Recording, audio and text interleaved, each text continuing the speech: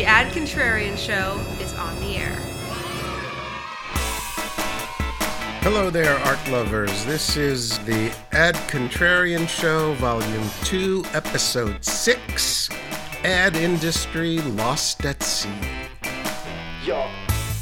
If we had access to the internal financials of the big advertising holding companies, WPP, IPG, Omnicom, Publicis, and Dentsu, here's what I think we would find. We would find that in the past decade, they have invested heavily in technology, data, and analytics, and not at all in creativity. In fact, I would bet the farm that in each of these holding companies, the proportion of salary devoted to the creative area has dropped in the past decade. The financiers, accountants, investors, and Wall Street wise guys who now control the ad business are betting on the wrong horse. There's only one element of marketing at which agencies have an advantage over other suppliers: creativity.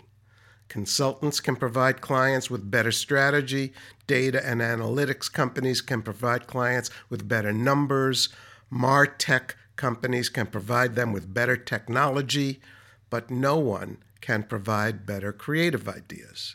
And yet agencies, who are always telling their clients that they need to differentiate, are de-emphasizing their only unique differentiator.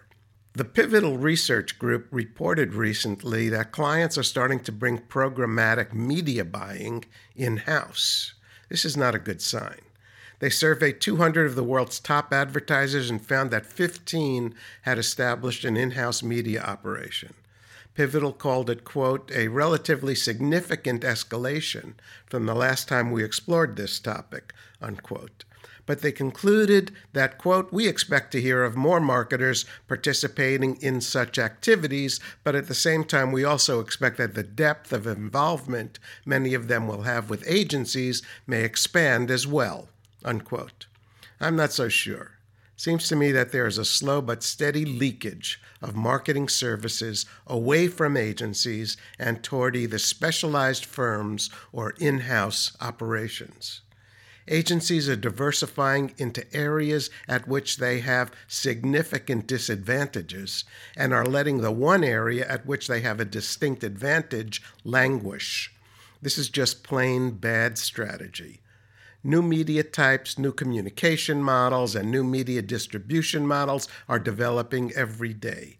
Agencies are hiring for the technology aspects of these new practices, but the real winners will be the agencies with the creative ideas to make these new modes come to life.